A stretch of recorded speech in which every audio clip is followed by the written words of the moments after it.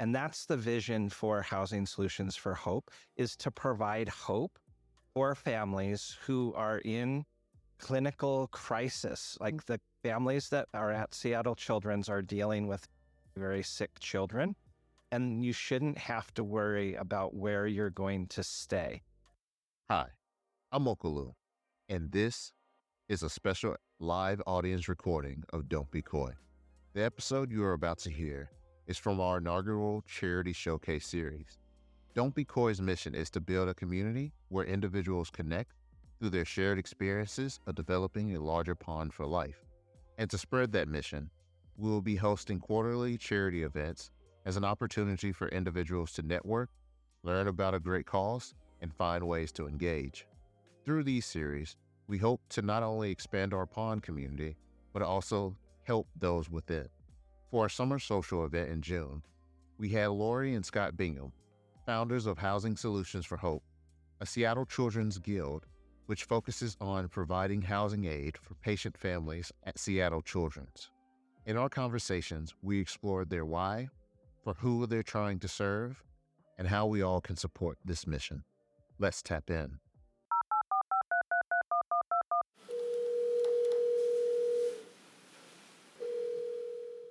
All right, Lauri Bingham. And during the day, I work at T-Mobile and senior director in technology. But in this aspect, I'm a co-founder of Housing Solutions for Hope. We founded it, and Scott will tell you all of this longer story of how he initiated all of it. But it's very personal to me because of some of our family circumstances that have intersected with Seattle Children's. And so it became very, very personal to be able to support others through their journey as they're taking care of their kiddos at Seattle Children's. We have many intersections to Seattle Children's, including employment of several of us at Seattle Children's at certain times. I'm also one of the board trustees for the Guild Association and one of the officers coming up in September this next year. I'm really expanding my involvement with Seattle Children's in new and different ways. I was a consultant there and worked there for a little while too. Just really trying to give back in ways that I can't do in my corporate America kind of job. Thanks, Melvin. Thanks for inviting us here this evening. And it's really a pleasure to be part of your podcast this evening. We go back a few years, having worked together at Seattle Children's probably over the last 5 years. And what inspired me was the need. And when I saw, so I've worked at Seattle Children's for 12 years and one of the senior leaders in information technology. And I had the opportunity to witness firsthand families who were in need and in need of housing. And so Seattle Children's has a remarkable organizational mission, which is to take care of every family's needs and provide hope, care, and cures for every family, every patient, irrespective of their ability to pay for that care. And so where I stepped in, I had seen a gap, and that gap was specifically with housing. And it made me very curious, and I had to learn more about what this gap meant to the families. As I started to talk with physicians and other leaders within Seattle Children's, what I found was housing insecurity was prevalent across many of the families who have to travel from far distances to have their kiddos cared for at Seattle Children's. So families come from, of course, Washington, Alaska, Montana, Idaho, and even further across the country. So many of our families, while having to travel, have to set up a second home, a temporary residence, which puts extra financial burden on those families who are already trying to take care of a very sick child. And so, as one of my professors and mentors at Seattle University mentioned to me, when you see something, you cannot unsee that. And I saw this gap, and I felt compelled to do something as a result of seeing that gap. And as I started to talk with other leaders, I began to ask questions of what could I do and how could I make an impact to help these families who already had a huge burden on their shoulders as a parent of a very sick child, trying to deal with helping that child and trying to maintain a safe, stable home for the rest of the family became an unnecessary burden that we wanted to help with. And thus the birth of Housing Solutions for Hope about late 2008 when we started the Guild. Thank you for that. You mentioned financial assistance. What does that particularly look like for supporting the patient families, and what are those particular gaps? Yeah, when we started the Guild, Guilds are 5C3 nonprofits within Seattle Children's. And we wrote our business plan. We created our mission, if you will. And part of that mission was to provide safe, stable, clean housing. And that took on many different solutions. And the financial support that we provide shows up in a few different ways. One, we will pay the rent or the mortgage for a family in need. So we work very closely with social work at Seattle Children's to determine which families are going to benefit the most. There are so many families in need that we've created an application process that the clinical teams and social work teams bring those families in through to make the determination of, is it rent or is it mortgage payment, up to 3 months, irrespective of the amount. We will also cover short-term lodging, which in other words, could be a long-term stay hotel room for 6 weeks, 2 months, that kind of thing, an Airbnb. Those sorts of financial aids are put in place to help the family. So essentially, we're helping cover the expense of their housing. Yeah. No, that makes a lot of sense. You mentioned an application process, understanding to the fact that this organization is there to help the patient families, and understanding that these families are already going through a financial strife. What does that application look like to prevent as many barriers as possible? Yeah, great question, Melvin. Thank you for asking that. When we created that process, I wanted it to be very simple. Essentially, the clinical teams, as part of their care for all families, ask the social determinants of health questions. Do you have shelter? Do you have transportation? Do you have the food that you need? So basic questions like that lead to the application for housing. And basically it is, where are you living?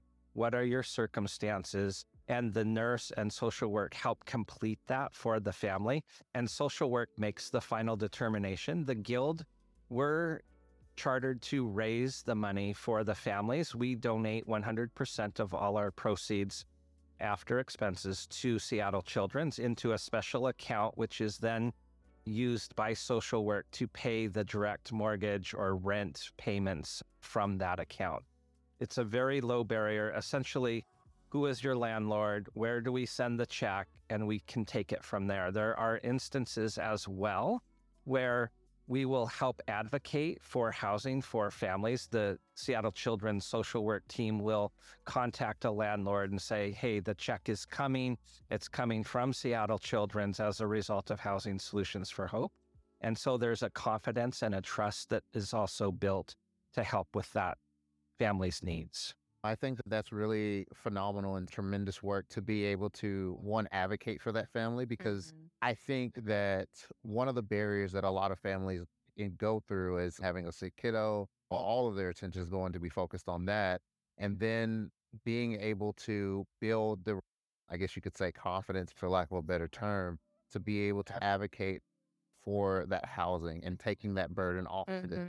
I think that's really just phenomenal. And on that same vein, I'm curious about what are some of the success stories, if you will, around some of the families that you've helped, and what does that myriad of experiences look like? One is from this last weekend, I'll have to say. There are families who are traveling to Seattle because of the expertise of the care that they provide. Carson is the groundbreaking location at Seattle Children's to be able to get that kind of treatment. So we have a website and families will contact us through the website. Now, that's not necessarily the process that Scott was walking you through, where the nurses and doctors and social workers are talking with the patient families. But these are patient families who, like this one who contacted us this weekend, are coming from Florida. They have a 7-year-old very sick child. They know that they're going to have to set up housing in some way, shape, or form here in Seattle for 8 weeks while their child is on a CAR T-cell trial. So they know they have double housing expenses for at least that 8-week period. And so they're already proactively trying to figure out, how the heck am I going to pay for all of that? And so they reach out to us, and then we contact social work. They get in touch with a social worker. We'll talk directly to that family. But that's an example of they're traveling from other parts of the country here to Seattle. We've also met families over in Eastern Washington coming from Kennewick, Yakima. They're not infinitely far away, but that's a really long drive. Right. That's a really long drive. And if your kiddo is coming to Seattle, and sometimes it's actually more complicated when they're outpatient. So they may only have to come from a doctor-patient perspective. They may only be coming once a week to the hospital, or maybe it's twice a week. So it's not like they're in the hospital, but they live in Yakima. So coming to Seattle is a very large burden. And suddenly they have to have a second home. They have to, and oftentimes the cancer treatments, et cetera, keep you within a certain location, radius of the hospital. You can't be multiple hours away from the hospital. You have to be within a certain radius. We've heard stories about kiddos who have not been able to be released out of the hospital because they don't have a place close enough to the hospital to be released to that is safe and secure and provided for them because they live multiple hours away. So the complications get extreme pretty quickly when you're thinking about setting up a second household. And it doesn't have to be out of state. Like I said, it could be Eastern Washington. We've got families from the south end, south of Tacoma, University Place. Like that's a long enough drive that it makes this really complicated. And the area around Seattle Children's is not an inexpensive neighborhood. And so it's not like there's all kinds of options for people to choose from. So just being able to make that 1 to 3 month, might be 8 weeks, like I was saying, family from Florida is just needing something for 8 weeks. Like that is enough to be able to release the pressure from the family on how the heck am I going to do that? That's one less thing that they have to worry about. And suddenly they can actually focus on the health care of their child, the temperament of their family, making sure that the kids stay together. Like oftentimes we'll hear stories about families have to essentially split up. Mom or dad have to be at the hospital with the kiddo while the other parent and the other children are home in Montana or Idaho or Alaska because they have to take care of everybody. And it becomes a quick burden. Like I was saying earlier, just our own family, our youngest son who's 25 and graduated from law school, so it all turns out good. But he had a really serious concussion, and I was at work one day on a Friday, and he had a concussion, and I was not at work for another 4 months because I needed to be at home with him. He could not be alone. There are multiple symptoms with concussions, including depression, and with a teen boy, he needed somebody there with him. And so I was not at work for a long time. Now, if I had to also think about where am I going to live? How are we going to take him to appointments? How are we going to financially manage all of that complexity? Because we have 3 girls too, so that we have a large family. It could have really easily tipped us over. Thank goodness it didn't. But it's really easy for me to imagine if I was, instead of just sitting and reading Harry Potter stories to him, I was trying to have to figure out where am I going to live and how am I going to keep housing and a safe, secure place for him to be able to heal. That would have been really difficult. Really difficult. Totally understand that. And thank you for sharing that personal story as well. Yeah. Glad to hear that your son is doing better. One of the things that I'm curious about is you're doing a lot of this good work and there's a lot of success stories associated with it as well. I'm curious what the goal or expanding your reach would look like for the Guild. Is it building a building, if you will, or is it more so of having the awareness and sharing the education and learning that services like this are available. For families that are in Florida, being able to be that kind of proactive, sometimes you don't necessarily know about what emergencies are going to come, but if you're aware of what resources that you can utilize, that makes a whole world of difference. Because any kind of emergency drill, like for earthquake or hurricanes or tornadoes, you do it so many times, you know what to do. So I'm curious as far as what does expanding your reach from your eyes look like? Is it more so an awareness or being able to actually provide the physical housing for the families? Scott dreams big.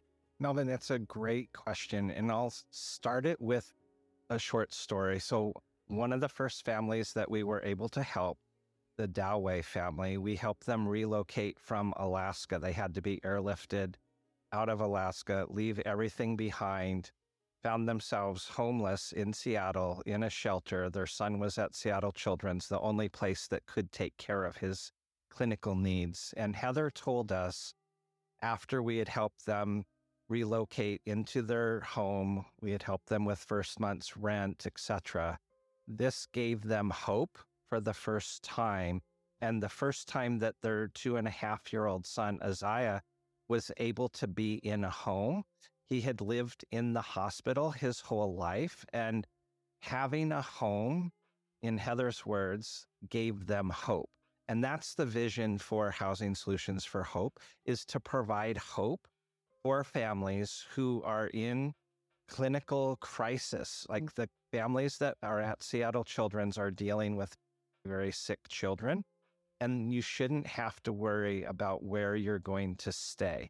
Now, you asked about building a building. That is one of the core components of the vision for a long-term goal, if you will, is to have a physical structure. What we know, there are organizations that are fantastic, like Ronald McDonald House. It's right across the street from the hospital. They are always full, and there's always a wait list. There are fantastic organizations like Mary's Place that provide housing and shelter. What our goal is long-term is to have a building in partnership with Seattle Children's. In fact, we're meeting with a colleague this week to talk about some apartments that are subsidized for patient families and how Housing Solutions can partner further with Seattle Children's. To your other point, in order to ever reach that goal, we have to reach into our community. And just as Seattle Children's was founded on philanthropy over 113 years ago, a group of moms got together and they literally did penny drive door to door. And that's the genesis of Seattle Children's was philanthropy. We believe firmly that through corporate shared value, through our community philanthropy, that we can bring the donors together through awareness and events like this. So thank you so very much for this platform to be able to share the story. And I believe when people are aware of the others in need, that people will respond in kind and will want to do things to help raise money so that we can help additional families. To date, we've helped over 140 families with that housing as we've described it. And there are hundreds more that need our help. And whether that be rent or mortgage, actually raising a building, maybe the building is already built. We don't know. We don't know the journey that we're on. It's a path of many steps, and we're taking that boldly and moving forward year over year. Thank you for that question. No problem. And thank you for your answer. I think that's a really good segue as far as my next question. How can individuals get engaged?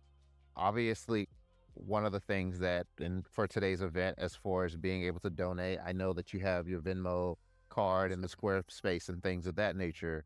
But thinking about this entire platform and thinking about the goal of thinking of community and how we can all share our various different talents and skills to be able to help our said community.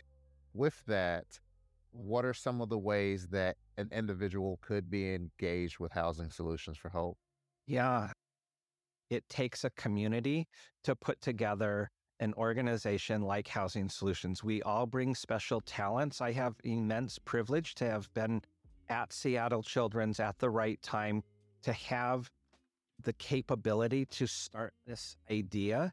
And I need folks like yourself, Melvin, and all of the people in this room and that might be listening to this podcast who are interested in helping others and helping families specifically at Seattle Children's come together. We have lots of volunteer opportunities. Our guild, our leadership team, we're 100% volunteers, and every person is individual and brings their authentic self. I ask only to give what you can give of yourself. If you are really good at marketing and communications, like Audrey, who's here with us tonight, she has joined us, and it's been a blessing. And we have others who have just joined over the years, and it has made a team and made possible what we've been able to achieve.